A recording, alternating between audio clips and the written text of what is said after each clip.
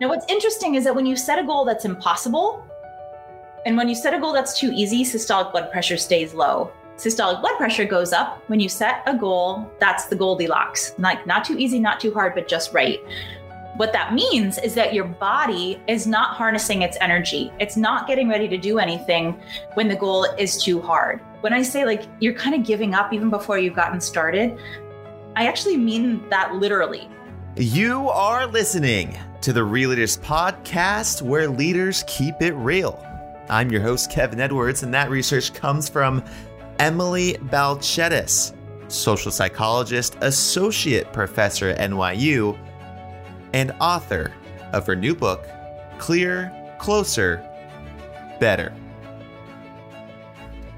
Throughout today's episode, Balcetis divulges her current research into what successful work cultures embrace, how to set the Goldilocks goal, and why it could be as simple as just changing the optics. So look no further, folks, and please help me in welcoming the oh-so-real Emily Balcetis. Enjoy. But with that being said, let's get this show on the road here. Here we go. In 5, 4, 3, 2, and 1. And welcome, everyone, to this episode of the Real Leaders Podcast. I'm your host, Kevin Edwards. Joining us today is Emily Balcetis, associate professor at NYU, social psychologist, and author of the book Clear, Closer, Better. Emily, thanks for being with us today. Thanks so much.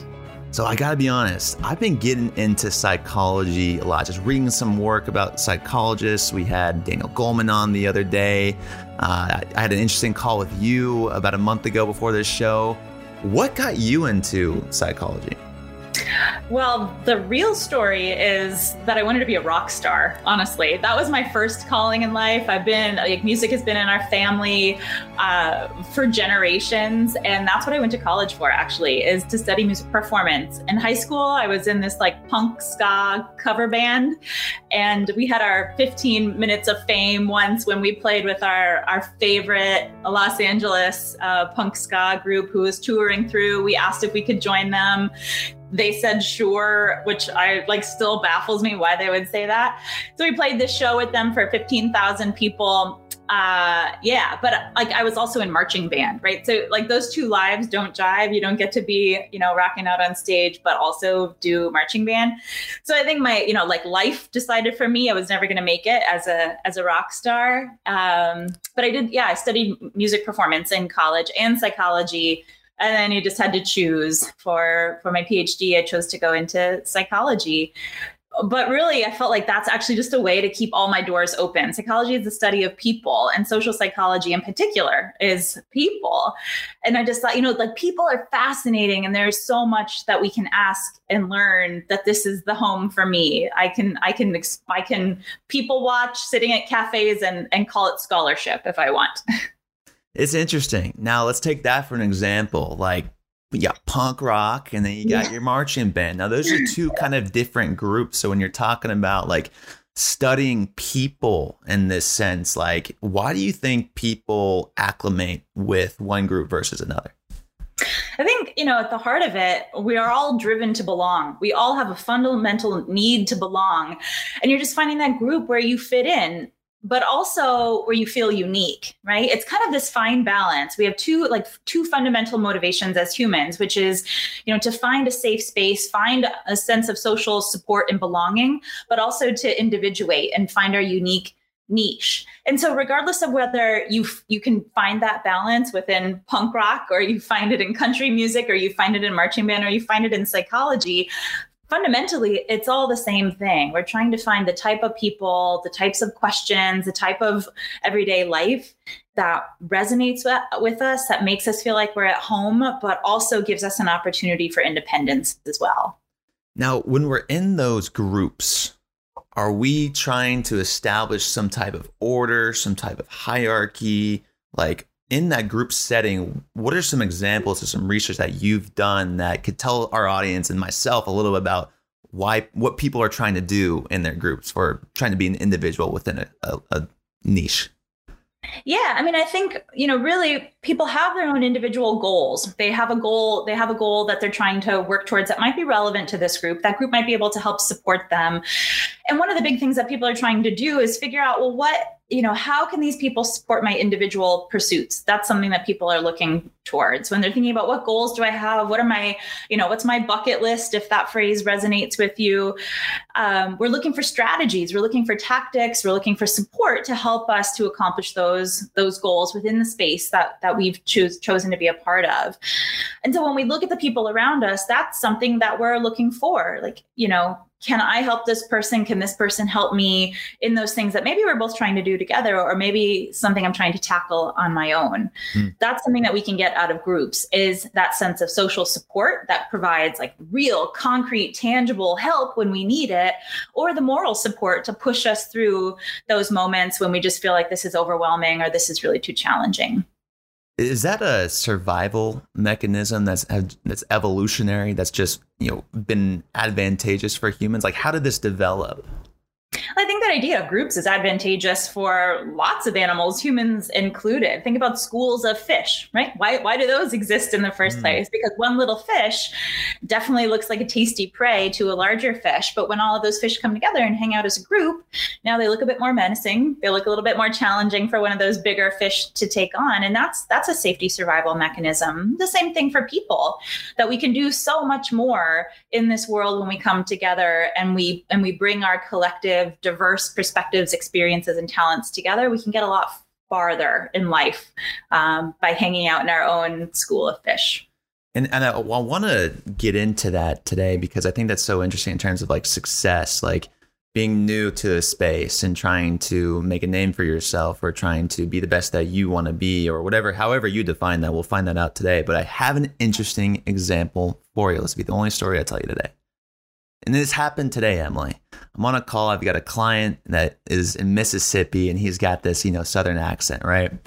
And he tells me, we're talking about snowstorms today. And he's like, I grew up in New York. I said, hold on one second. Kev, you grew up in New York? He said, yeah, I grew up in there from age 9. And I had a thick core accent, a core hot dog accent. And then I moved to, let's say Hicktown, Arkansas. And he moves to Arkansas and he gets a Southern accent. He acclimates, he gets Southern accent. Then he goes to Ole Miss. And his accent, Emily, was so thick.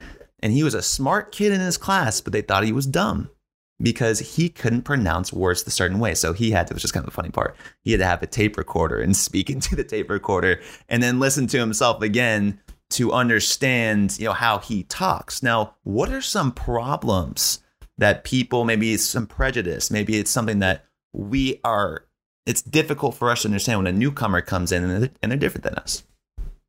Yeah, I mean, I find that to be a sad example, actually, about, humanity and how we want to quickly divide up the tribes of you are a part of us, you are not part of us, and how, superficial of cues almost that we use and we rely on to make that differentiation between our in-group versus our out-group. But that sadly is a fact of life. That is how we carve up the world of who's like me, who's not like me. And our default is to be a bit wary of people who are different.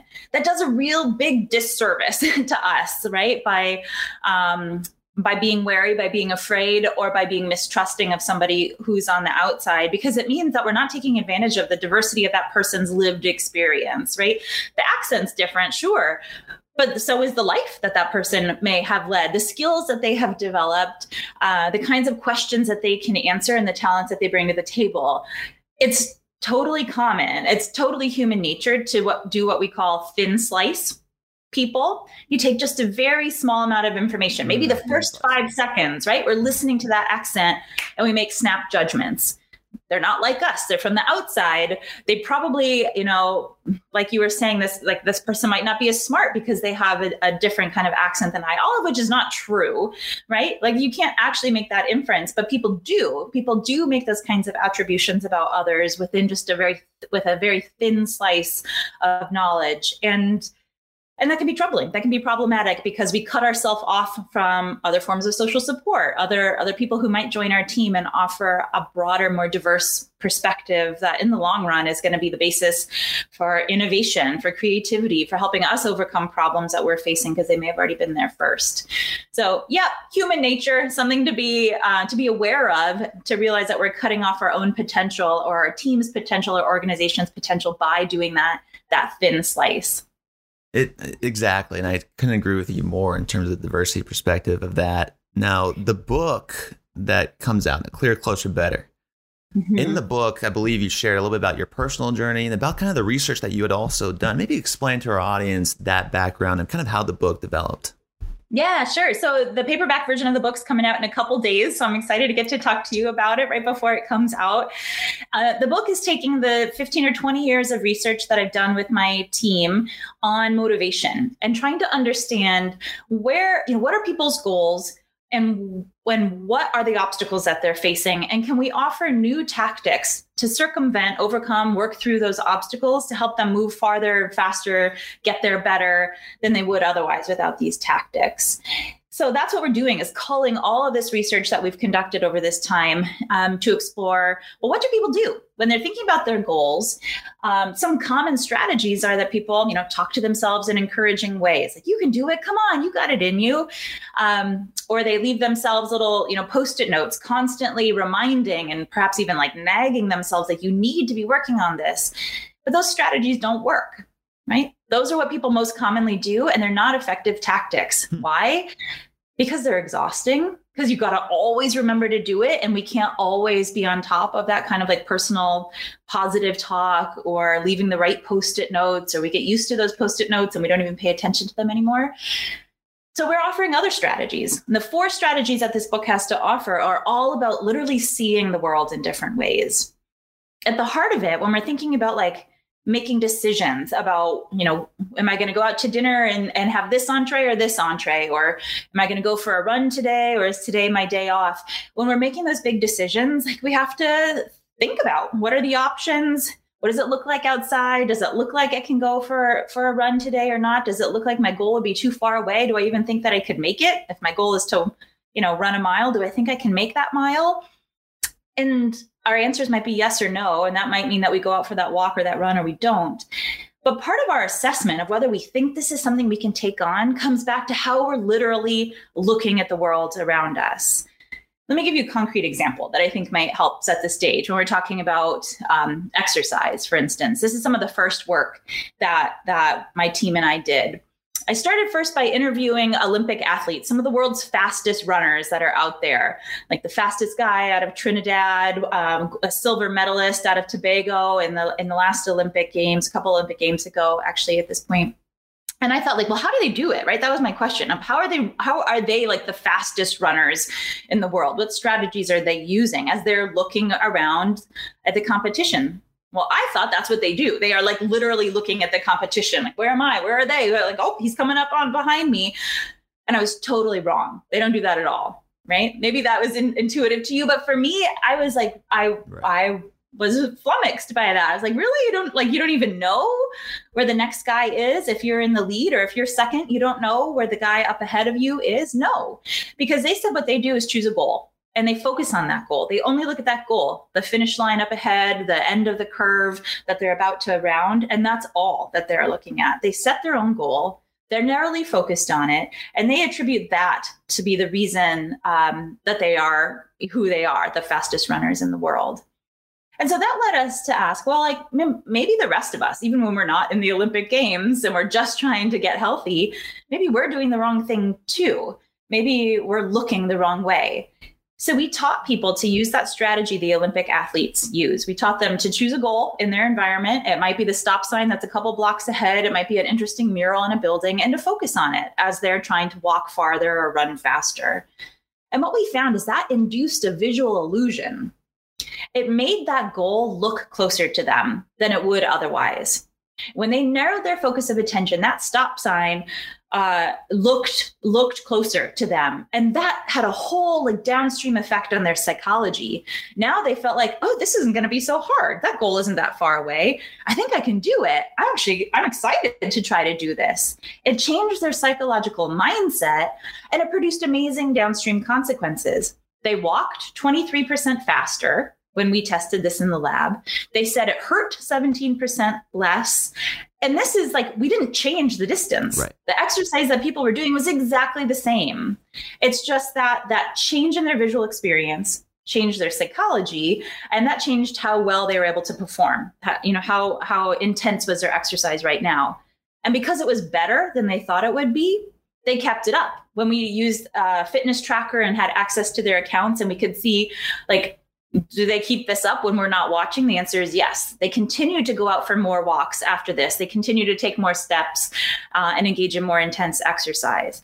So that's a concrete example of what I mean of like, if we can teach people to look at their world differently, can we help them meet their goals in a more effective and better way? And in this context of studying exercise, the answer was yes, we could. Interesting. Okay, I have a lot of questions for you. The first one's this. When you reach a goal, when that runner reached his goal, what's the attitude right after that happens? It cut out a little bit. What's that attitude? What's the perception when you achieve a goal? What does the successful person in this scenario do next? It cut out again. But what I think you're asking is like, well, what's next? What's going on in their mind? Yeah. So, there's that hit. There's a hit of satisfaction. I did it. That's great. And that produces all kinds of psychological and physiological responses. We're now motivated to do it again, especially when it didn't hurt as much. It felt easier than we expected it would be in the first place. So that's why that this cycle of like, holding an expectation, having that expectation be defied. This was a better experience than I expected. How that can produce this downstream cascade consequence kind of effect that produces a motivation for the long run. So, the bigger perspective or the bigger takeaway from this that I could offer is that it's also important to think about what's the level of difficulty when we set goals. If we set goals that are too hard, we give up before we've even really gotten started. And that's the problem with New Year's resolutions. Usually people are like, new year, new me, right? Like that's huge. Why would anybody ever decide like I need to totally reinvent myself? But people do every single year, every single New Year's day. And within 2 weeks, most people have given up. And the reason why is because they've set this goal that's just impossible to achieve. And so after working hard for 2 weeks and they see no progress, except that it hurts, right? And this is a difficult change, then people give up. There's the other side though. If we set goals that are too easy and think like, all right, well, like, here's my to-do list for the day. And on my to-do list, I say, I'm going to start writing a to-do list.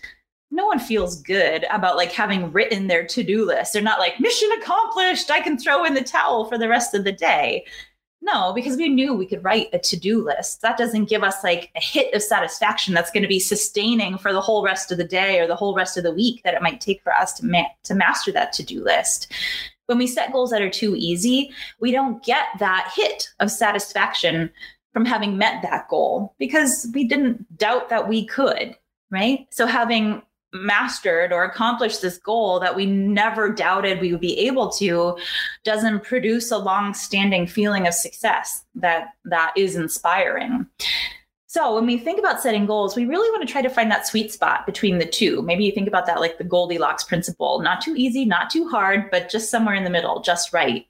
When we set a goal that's just slightly beyond what we think is possible right now, and then we break it down and think about the concrete steps it's going to take for us to get there and plan for the obstacles we might experience along the way.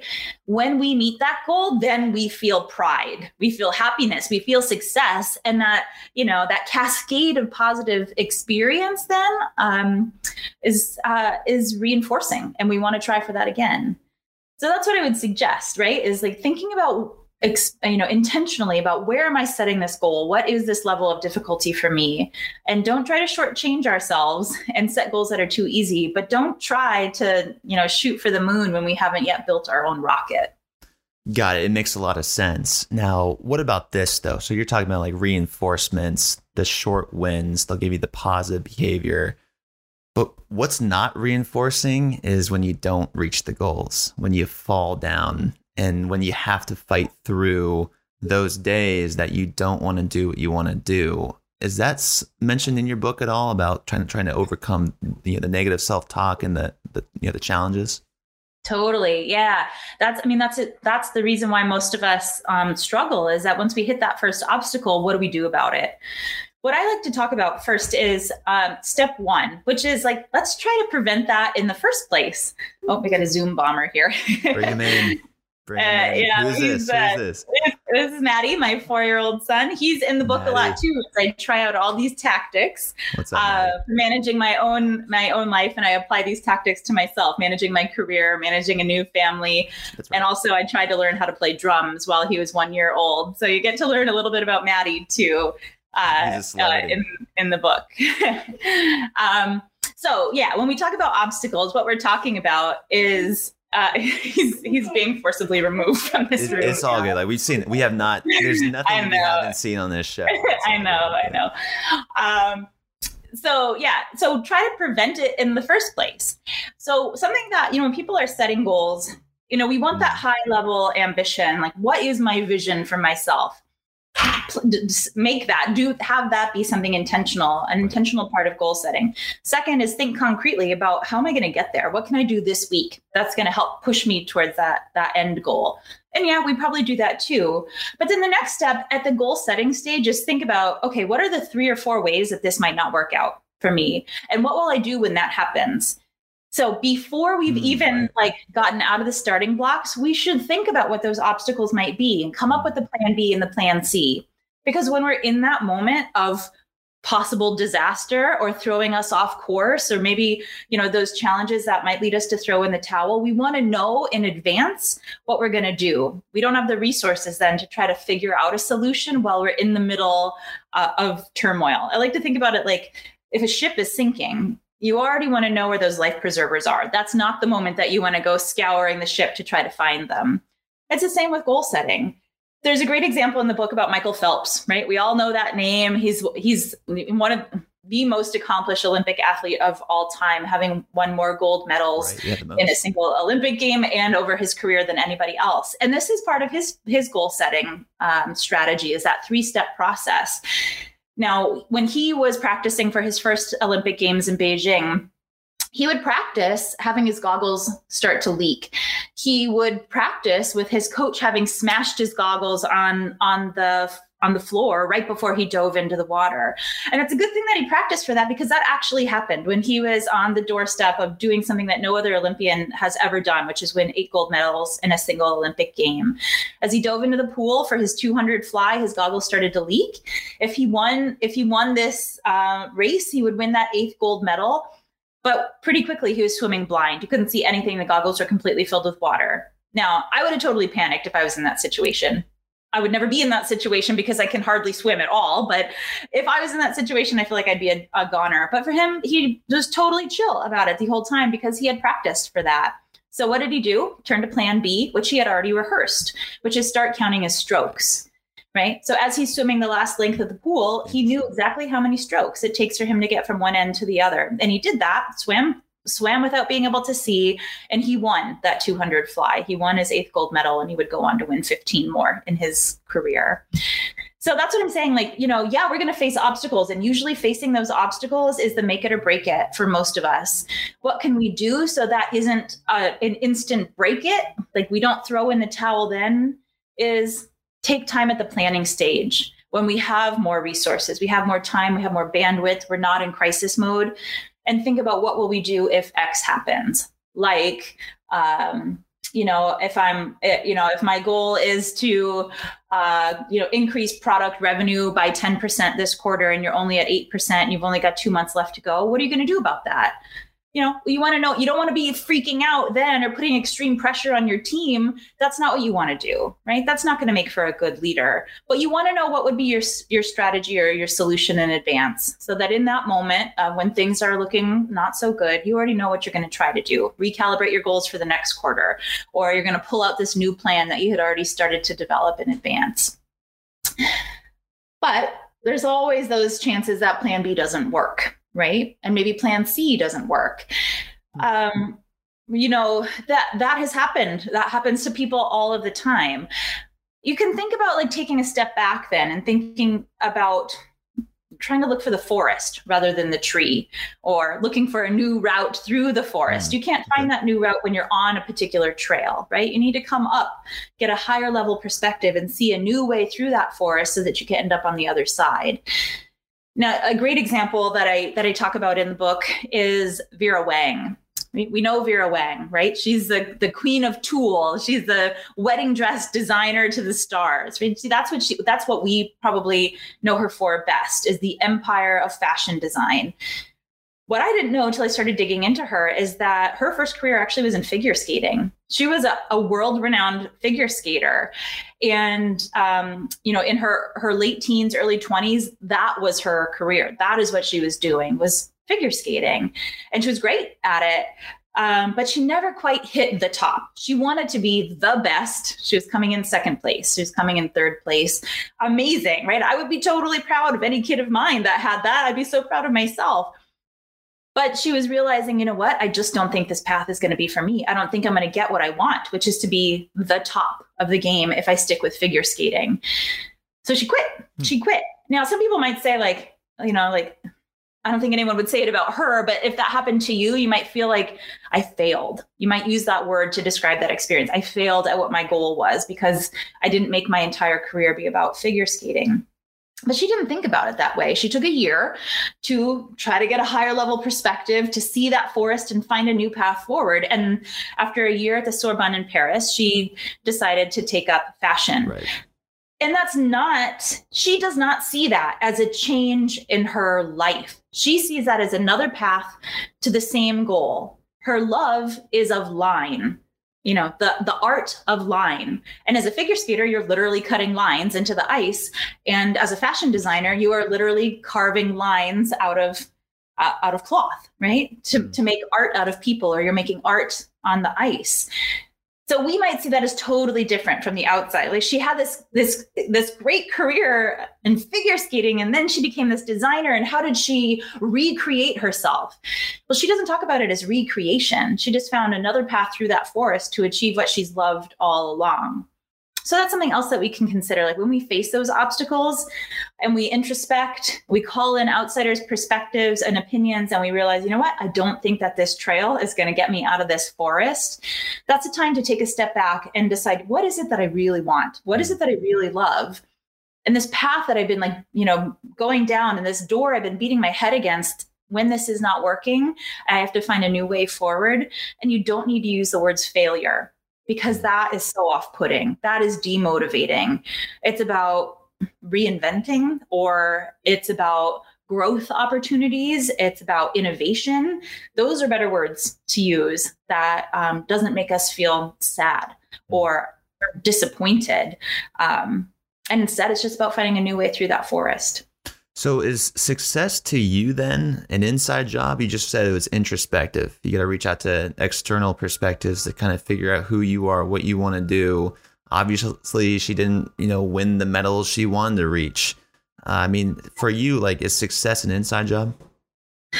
Yeah, it's part inside, but it's also outside. I would never say go it alone, right? We started our whole conversation talking about the importance of social support and finding that place where you belong, and how important it is that we, either you can call it build your own personal board of directors to help guide you on your way. There's people that you really trust, that you can be honest with, and you'll listen to the feedback that they have to give. Or you can think about the people that you can rely on for other tangible elements of support that you might need besides just the open ear. Yeah, you can't go it alone. And Yeah, and that's really something to think about, especially when we're in those moments where we're up against some pretty big hurdles.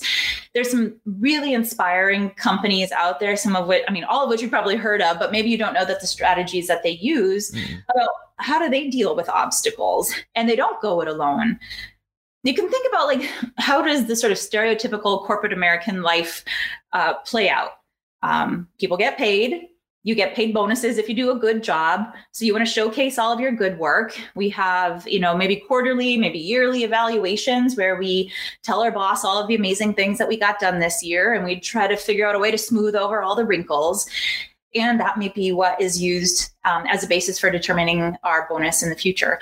That kind of style of motivation, that kind of culture that is created where we highlight our successes and we try to push our failures or our challenges under the rug, that is not innovating. And it doesn't lead people to find their greatest potential, to grow themselves. So there's a great example of Google X. X is a division of Google that is responsible for some of their greatest innovations. Like, driverless cars were first started by this group, and contact lenses that can monitor for glucose levels for patients with diabetes. Like amazing things that can change the world in so many ways. These products and design innovations are coming out of X.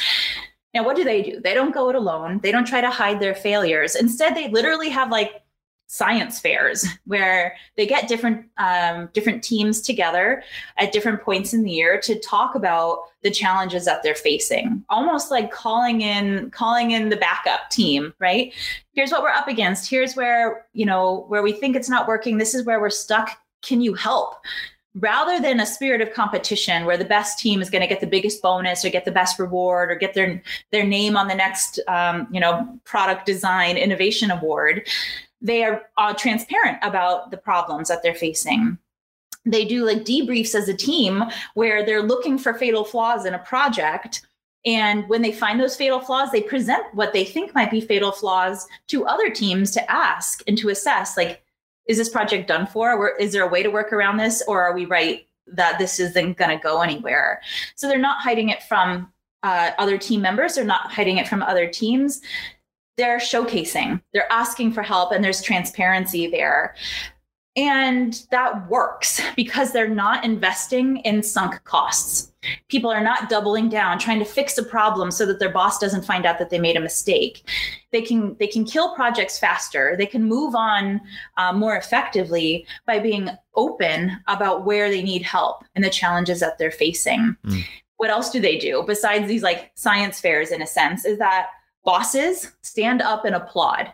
When a team says, hey, we think we found a fatal flaw, they get applause from teammates. Interesting.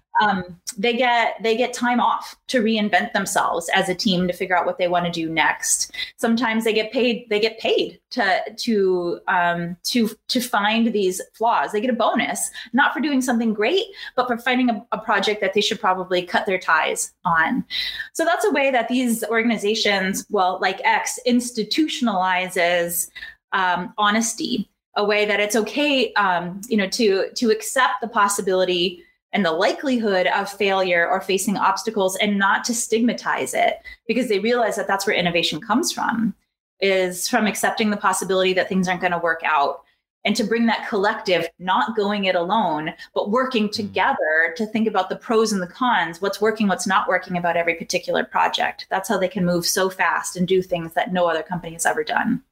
Interesting. That's a unique example. And it seems like more project based too. Like if your employees are working toward a goal, and I picked up a little thing in there too. You said working toward potential. And I would assume that's somewhat of a success signal.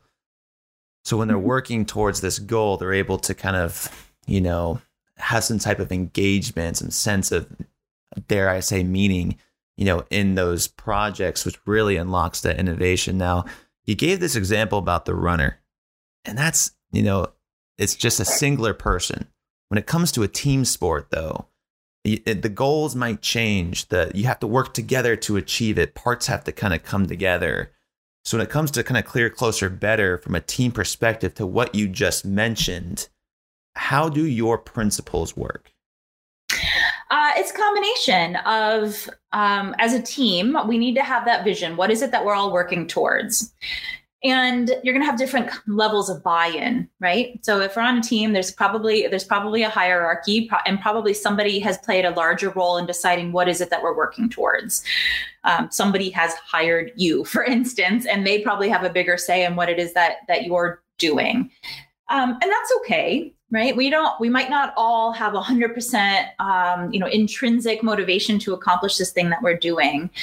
That's fine, but we want to make sure it's clearly articulated. As a team, what are we striving towards? And we want to know that. We want to have that sort of end game made clear. But then we do want to find, if we are the leader, if we are the manager, we're the supervisor, we're in charge, we're the managing director, we want to find ways to get that kind of individual buy-in. We need people to be able to have some autonomy in designing their path towards this goal. That's really important. And in fact, there's a cool study that I know about that I think really exemplifies this. There's a large Dutch telecom company that had set as the company-wide goal sustainability. They're working on sustainability. For this quarter, what we're going to focus on is recycling. And we want fewer pieces of paper and paper cups in the garbage can. We want more of them in the recycling can. Okay, great. Most people can get on board with sustainability, but not everybody is going to feel like a true intrinsic passion to throw their paper cups in the recycling bin, right? So that's what I'm talking about, of like, this was very important to the highest levels of management in the company, and probably to a lesser degree, people down the chain.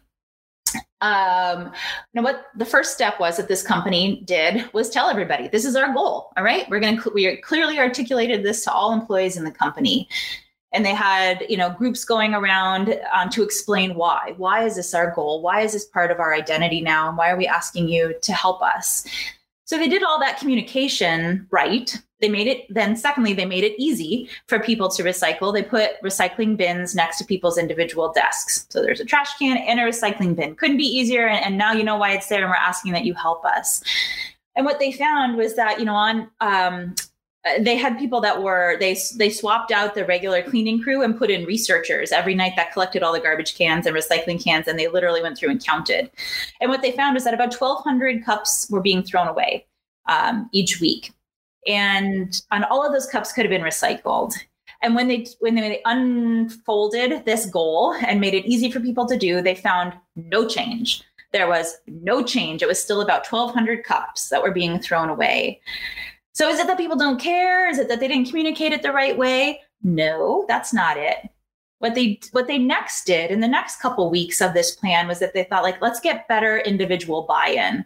This is our high-level vision for the company, but we need to have this resonate with each individual employee. So they asked them to make a plan. What will you do? What can you do to help us with this sustainability and recycling goal? And so people came up with little phrases that they wrote down, hopefully on a piece of paper that they recycled. Right, that said things like, if I have a paper cup, I'll throw it in the recycling. If I have some papers that I'm getting rid of, I'll put them in the recycling. It's not magic. It's not rocket science. But they are statements that individuals themselves created and committed to by, in a sense, writing their own little contract. They didn't have to turn those pieces of paper into their boss. They just took a minute, thought about it for themselves. What can I do? And what we saw, what the data show, is that dropped. The amount of things that showed up in the trash that could have been recycled went from about 1,200 pieces a week to less than 200. That drop was sustained for weeks, for months later, even when the team took away the recycling bins from each individual desk and put just larger bins in a communal space. So even when it was harder, right, because people had that individual buy-in, right, that was aligned with the collective community goal, they were able to sustain those recycling efforts. So some self-accountability, some self-responsibility. I am going to do this as an individual. Yeah. No, that's interesting, because I wanted to bring this case study out about the Stanford Prison Experiment, where people are anonymous and they're not individuals themselves. And what happens, what may have come out of human nature when we aren't responsible, i.e. bots on Twitter. People don't have to see each other face to face. They can tweet and they can say whatever they want, maybe anonymously. What do you see now with kind of what's going on with social media? What's going on maybe in a company when you're kind of in the back corner and your face isn't here and you're not within the group, you're not in that team. How important is it that people do take that self accountability? And then what also do you see kind of what's going on in the world of social media? Yeah, that Stanford Prison Experiment, there's just so much to unpack. I'm sure you could have so many different debated, episodes. very much debated too. Yeah. Yeah, exactly. There's so much that's going on. With that whole past experience that social psychologists have seen play out. So there's a couple things that you could say. First of all, in that Stanford Prison Experiment, the idea, in case your listeners don't know, is that people were, supposedly randomly assigned to the role of police officer or prisoner. And what they found was that those police officers ended up engaging in violent acts against the prisoners, all in the context, right? Like just mean, emotionally abusive, withholding of basic fundamental human rights in many senses. And so you could say, like, well, each of those guards was known. They weren't like anonymous, and they are treating prisoners who were not anonymous. These are people. They are interacting with these people in ways that are inhumane. So is it that we need anonymity to be mean to each other? In social media, I think, yes, I think that anonymity, or, you're not seeing somebody face to face, is contributing to the problem, right? Maybe that username isn't even that person's username. Maybe that picture isn't even who they are. In lots of cases, that's true. But I think that Stanford Prison Experiment shows us, like, well, you don't actually have to have anonymity to produce violence. Social context matters. That's what is true about all of these experiences, is that you can take good people and you can put them in situations where that won't bring out the best, that bring out the worst in people. And social media is a social context, right? It is a platform where people can do horrible things to each other. Adolescent bullying is rampant on social media. Adult bullying is rampant on social media as well. And maybe some of the things that people are saying to each other, they wouldn't say face to face, or it might be harder to say when you can see somebody's emotional reaction to what you're saying, and our humanity comes out a little bit more. But that's not always the case. That's the Stanford Prison Experiment. People are complex. That's the takeaway from this, is that we shouldn't try to blame our aggression or our lack of humanity on social media. It's a platform, but there are plenty of opportunities, right? And I know that's not what you're saying, but I think lots of people might want to try to say, like, it's created something awful for us. I think a lot of people are grateful for social media, especially during quarantine and this pandemic, because it's given a chance to shrink our worlds as well. My research team has grown during this time because we can all come together on Zoom. We have people that are coming from Bosnia, from California, from Canada, from Mexico, from Shanghai, and we can all join together and have really amazing conversations and try to tackle some of, our biggest motivational challenges all together in a way that didn't happen when we used to just all meet in a boardroom face to face in person. So I'm grateful for some social media platforms, but it's a tool like any other. A tool can be destructive or it can be constructive, and we just have to be aware of how we are personally using it. And I liked what you said about like conscious efforts too, like in those group settings, and kind of how that, if you had social media and you were going to make a conscious effort to be a good human being, you wouldn't do the things that a lot of people are doing online. So like when it comes to a higher consciousness, like how do you implement that into a culture and also like take that upon yourself? I've just been thinking about this a lot in the last couple of days, especially about parenting. I know not everyone's a parent on this call, but I think this applies to more than just parenting. Like when you have a responsibility for helping cultivate a culture or cultivating the next adult human that'll be a part of your family, it's kind of the same thing. What can we do, especially during this time where there is a literal social distance happening, where it is harder to connect with people? A lot of parents' fears are like, my kid is going to be like socially awkward, right? Like he's 4 years old. Mine is 4 years old. And like, he needs to be able to see other kids so he can realize he can't be a jerk, right? He needs that socialization. Parents are really worried about that right now.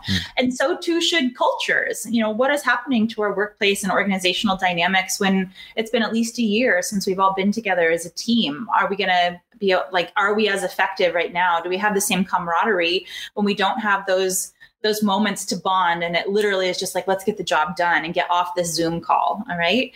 So I've been thinking about that a lot. And here's a couple of things that I was thinking about in terms of parenting. I just put out this article yesterday, actually, as tips for parents that I think apply to people who are running organizations as well.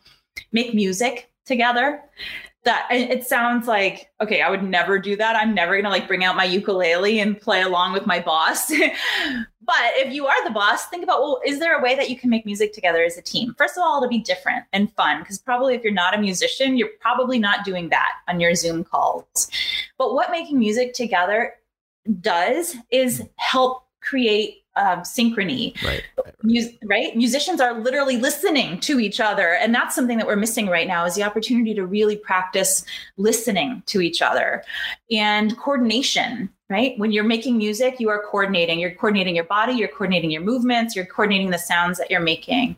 So you can practice developing or maintaining social skills by working on music together. And that might be just something fun to try. Another thing is to think about similarities rather than differences. I think a lot of times we're trying to differentiate ourselves from the competitors. Or in America in particular, we're a very individualist oriented country. Some of our military country mottos are be all you can be. It's not be all we can be all you can be. It's very self-promoting, self-focused. Not saying that that's bad, but it leads us to be thinking about differences more than similarities. And that is creating a social divide.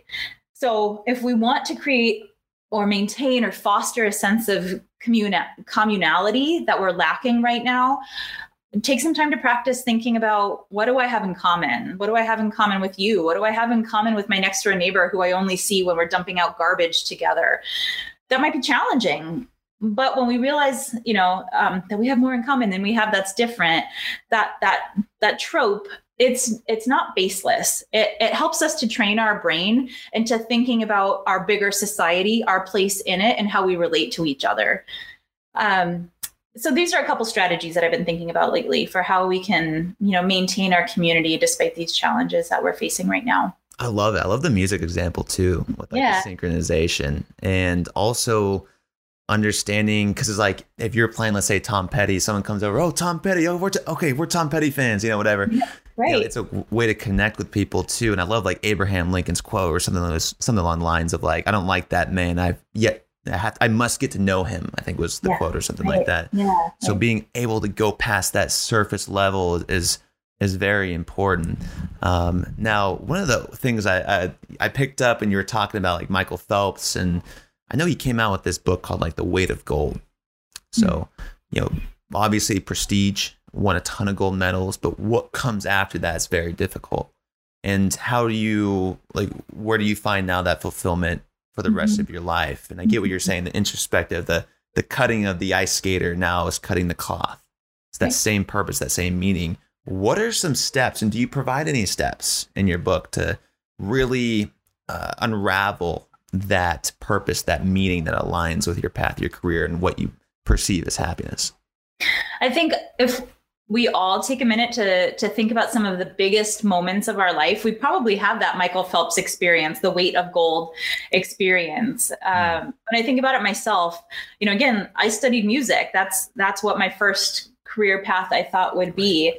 And so as a musician, it meant that, for 4 years of my musical career, I was building towards this culminating final project that would, decide whether I graduate with a music performance degree or I don't. So I was working towards this performance, this production that I was putting on of all of my musical skills. So I was working on that for a really long time, and it went great. It was phenomenal. It was so much fun. I felt like I nailed it. I was really proud of myself. And then I woke up the next day and I was depressed. And I was like, what's happening? Yesterday was great. Why do I feel like I can't get out of bed today? I'm not tired. It's not like yesterday was so grueling that I need to sleep it off today. I was depressed, and that like set in within a day. And then my wedding was amazing. It went off. It was so great. It was so fun. We had it exactly the way we wanted. 3 days of a great party. We woke up the next day and I was like, now what? Because in both of those moments, it had been working towards a goal that was really, core to who I was as a person. Then it was mission accomplished. And then you've sort of lost your purpose, or it might feel that way, or at least it did for me. And that's what that like depression after my performance was, or the like, now what? Sort of state of lostness the day after I got married. And I think, probably a lot of people can resonate with that. You just did something really huge, and you had probably been investing most of your focus and effort and energy, especially in those last few days or weeks. And now all that is gone. That pressure, that direction, that sense of purpose is gone. So first of all, accept that. That's normal, right? That means that it's done, right? The goal, you met that goal, and just live in that space for a little bit. And maybe you call it depression, and fine, accept it, but you'll move through it. Or maybe you call it feeling lost. That's okay. That's okay. We don't always have to be moving forward. Sometimes it's okay to just be and see where the next pang of excitement or the next moment of inspiration comes from. And so rather than feeling I have to keep going, we need that yin and yang in our energies, right? After we just did something big, it's okay to come down and feel like, I don't know whether to go left or right now. Live in that space until something organically comes up that tells you whether you should go left or go right. And I think we rarely give ourselves those, the opportunity to just accept, to just be who we're going to be and let those feelings feel how they are, especially when we can, pinpoint that they're coming from having just accomplished this really big goal, having done this really big thing. And we don't talk about that enough, right? Like I don't read a lot of people saying like, I just got married, it was amazing, and tomorrow is going to suck. Interesting. Nobody said like, you know what, the day after your wedding, it really does suck. You've like not even when you married the man you were supposed to marry or the woman you were supposed to marry, the next day might just suck. No one says that to you, or at least not to me. So I was surprised, but I think we can talk about it more and know that it's okay, and those feelings will pass. Let's talk about it more then. I think that's so interesting. I've never heard that. But I can relate to it. And I think that you made a good point that everyone can relate to what I call being in the hole. You're in the hole, like you just had a great week and then, gosh, I just did all that stuff, felt so good. And then I made this decision. I made this choice. And here I am stuck again. What about addiction though? What about addiction? We talk a lot about addiction and therapies for it. Do you, from a clinical perspective, have any advice for or experience with dealing with addicts? First of all, I'm not a clinical psychologist, so I don't prescribe medication, and I don't see patients. That's not the form of psychology that my career takes. But I have talked with a lot of addicts to explore these issues of motivation, because there are a lot of similarities. For somebody who wants to be healthy, take a non-addict whose goal is I want a healthy lifestyle, that may require change to every day of their life for the rest of their life. Dieting, this is just a quick aside before I get back to the idea of addiction. Dieting doesn't work. Dieting doesn't work because maintaining a healthy weight, if that's what your goal is, requires that it be an ongoing goal that you never stop working on. So, there's a big study that was done of like all different kinds of diets, whatever it might be, a trend right now or something that you think works for you. They do help people lose weight. That's not to say people have made it up or their scale is lying to them. It does help people lose weight. But when you look at 5 years down the road from when people hit their ideal goal, nearly everybody has moved away from it. They gained weight back. And in fact, 2/3 of people have gained back more weight than they lost. Right? Not effective. And if the goal, dieting doesn't work because the term is wrong. It's the wrong goal. Right, exactly. Our goal should not be to lose weight. Our goal should be to find a lifestyle that is healthy for us. And that might mean losing weight, but it doesn't mean once I hit that goal, the problem is that people celebrate and feel like it's mission accomplished. And it is, but then we have to set the new goal, which is maintenance, sustain it. And that can be overwhelming in the same way that addiction can feel overwhelming for people to manage. because we're not, it's not like, all right, I stopped drinking. Today is day 1 without having had anything to drink. Mission accomplished. I'm sober. Well, no, you're not, right? So like it is a constant goal. It's a lifestyle change. And so while addiction is unique and it is special because it is a disease, there are similarities with people who are similarities to the experience with people who are not addicts, in that we're talking about a lifestyle change, and that can feel completely overwhelming, which is why there is a phrase, take it one day at a time. Because if you thought, all right, for the next 45 years, I have to face this struggle, that's the goal. That's a goal set way too high, right? We've already talked in this conversation about how it doesn't work when you set a goal that's impossible, and why it doesn't work if you set a goal that's too easy. It can feel impossible. It would be impossible if you set out on day 1 of sobriety and said, this is what the next 45 years of my life are going to be like. Maintaining this level of challenge would be overwhelming and people would give up. That's why that phrase, one day at a time, exists, because we need to take a goal that is otherwise impossible and bring it down to something that's manageable. A cool study. I know I keep referencing science. That's my bread and butter. Oh yeah.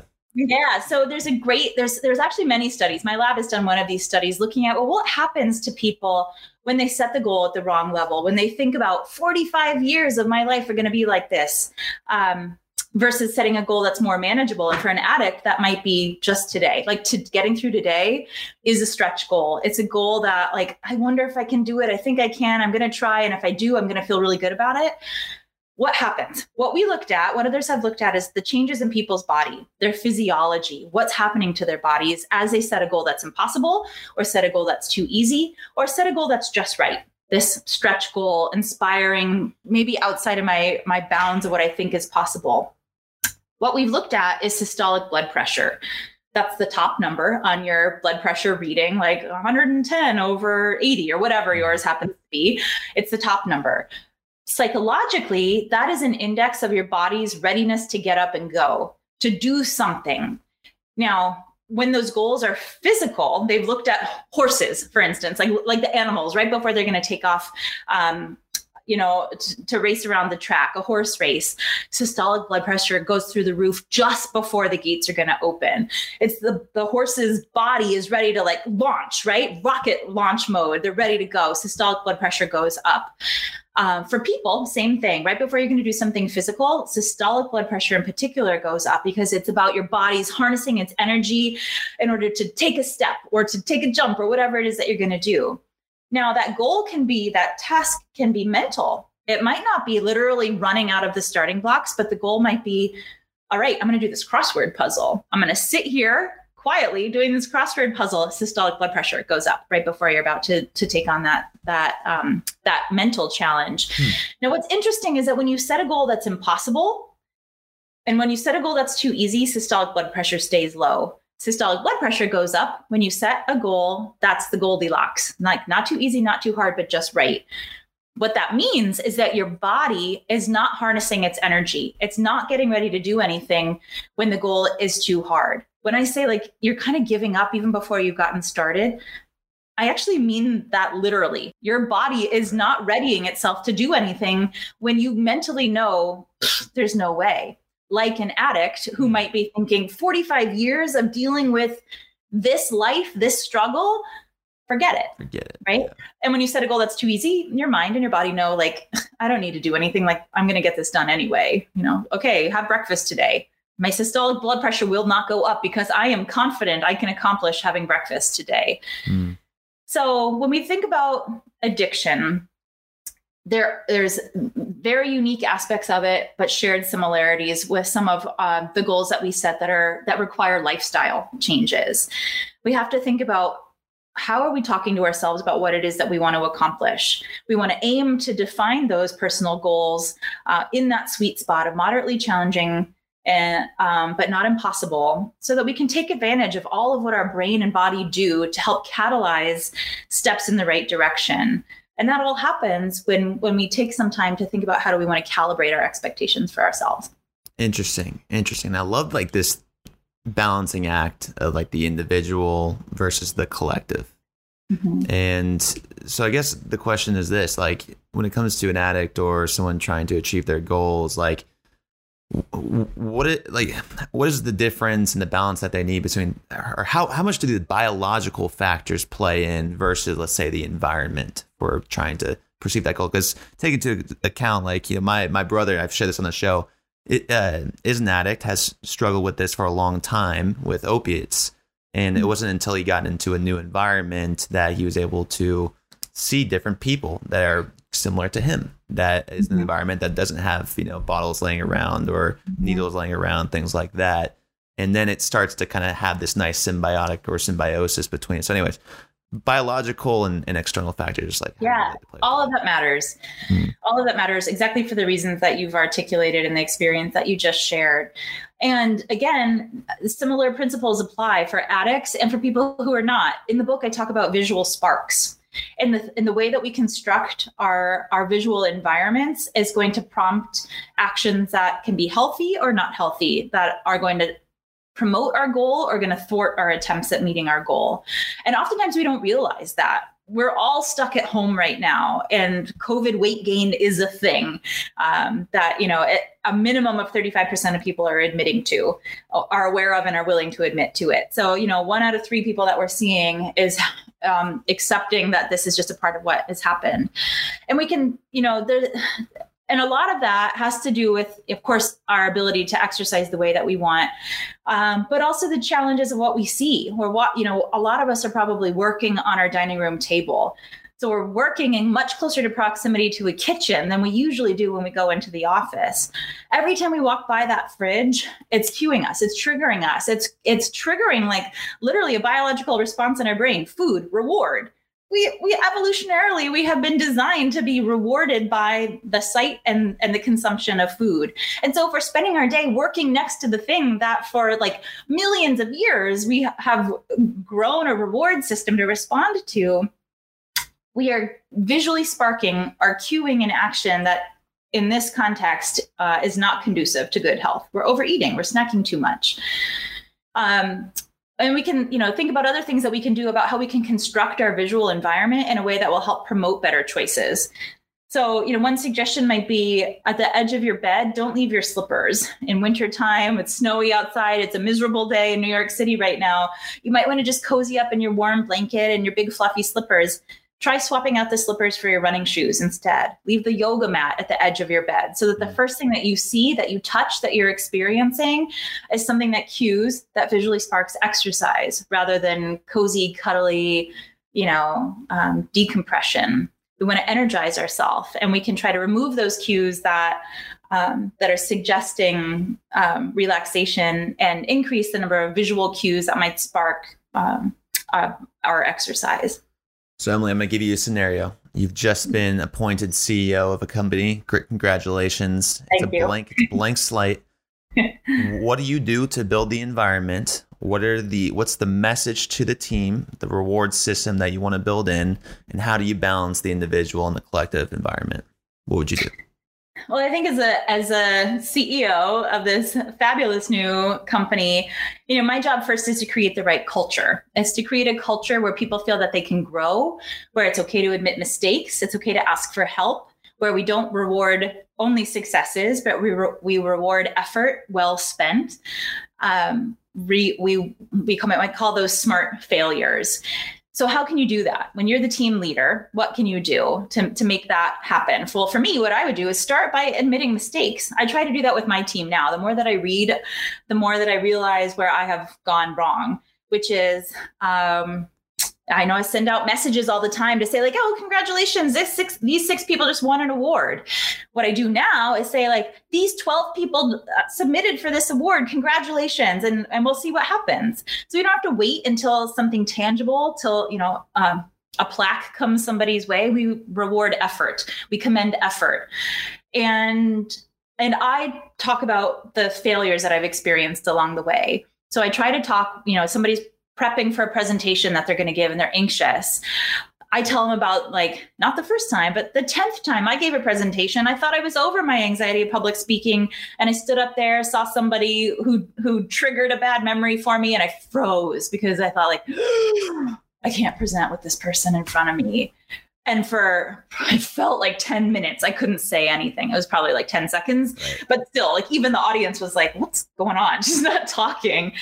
And so I try to tell these stories that, like, not just personalize me. I'm not trying to, like, take myself off this pedestal, but to say, to normalize the experience of experiencing obstacles of failure. So that's how we institutionalize the idea that it's about effort and that we are all a work in progress. And a second thing, especially is how we talk about people's successes. Again, like I've said a million times, and as you saw, I have a kid who's 4 years old. It is my knee-jerk reaction to say, oh, Maddie, you're so smart. And I say that to my team members too, like, oh my God, you're a great public speaker. You're a natural scientist. And that's terrible language to use. It feels good in the moment. My kid smiles. My teammates, my team is proud that their boss gave them a compliment. But at the end of the day, it actually does them a disservice because, again, it gives them this label. You are this person, so that if they struggle, if they find that there's a problem, then they feel like, oh, I can't tell her because she thinks I'm the smart one. She thinks I'm the good presenter. She thinks that I'm the master data analyst. And I can't tell her that I'm not living up to her belief about who I am. So even when we're giving compliments, there is room for growth. And for me, running this company, it's about talking about effort. Again, praising the effort, acknowledging, rewarding, commending the effort that's put into something. So rather than, oh, Maddie, you're so smart, it's, oh, Maddie, you just sat there for 10 minutes working really hard. Or like, oh, that's incredible. You just spent the last 2 weeks analyzing this data set. I can't believe you probably learned so much that you can share with us. So it's not putting labels on people. Bad labels, of course, no, but good labels also no. So those are a couple things that I would do. It's first, create the culture. Those are concrete ways that you can create a culture that encourages honesty and promotes a growth orientation. In terms of health, I'm all for the tech companies' snack bars and their like happy hour every hour kind of atmosphere. I do think that that's really important for camaraderie and for freeing the brain when it gets stuck. You want to be able to take a break and keeping people in their seats because the snacks are right there, so they don't have to leave the office to go get them. But, there's been big studies done about what's happening to Google employees, and they're gaining a lot of weight. That's what's happening. Facebook employees are gaining weight because of all free snacks, right?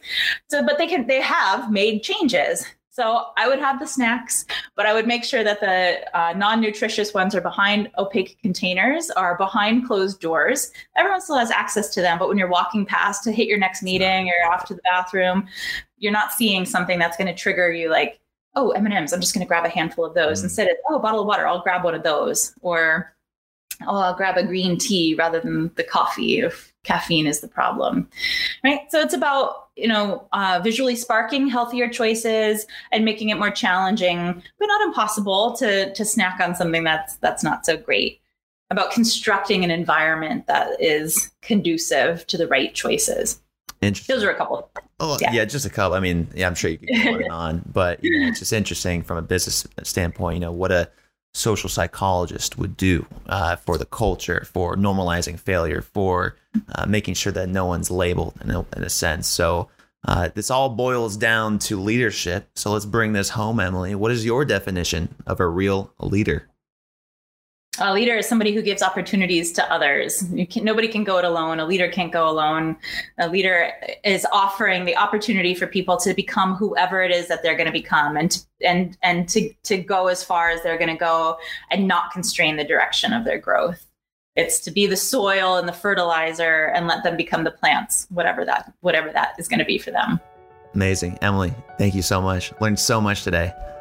Thank you. Had such a fun time. Learned a lot. We went everywhere today, though. We went everywhere that we need to go today. And I learned a lot. And the one thing that you did not mention in your company, your Blank Slate company, was that you would have your employees play music to synchronize we're going to make sure. I was just assuming we had a music company, that's what I was running. Assuming that we were together in a physical area, yes.